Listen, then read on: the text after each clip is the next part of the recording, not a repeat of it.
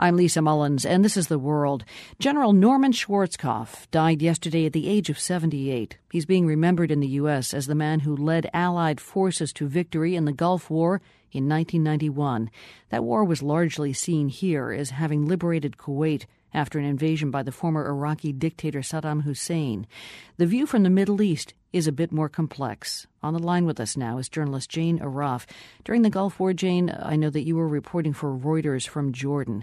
Take us back to that time as General Schwarzkopf and the Bush administration were prosecuting this war and what you saw and heard at the time. Well, there was, as you remember, quite a lot of run-up to the war.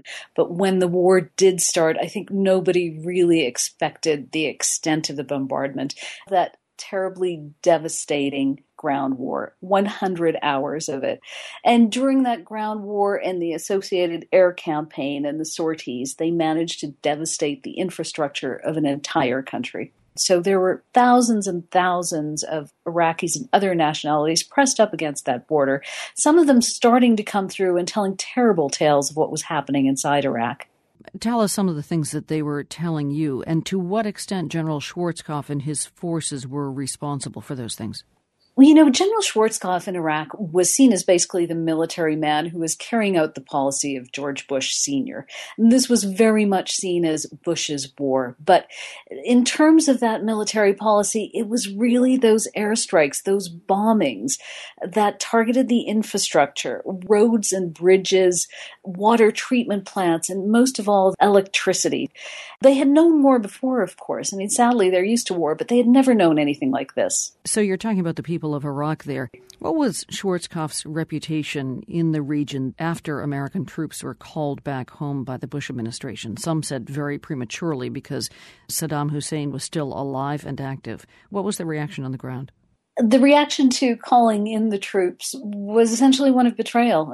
In the south, the Shias had been told through radio broadcasts in the region, funded and sponsored by the United States, that the rebellion was growing, that it could topple Saddam Hussein.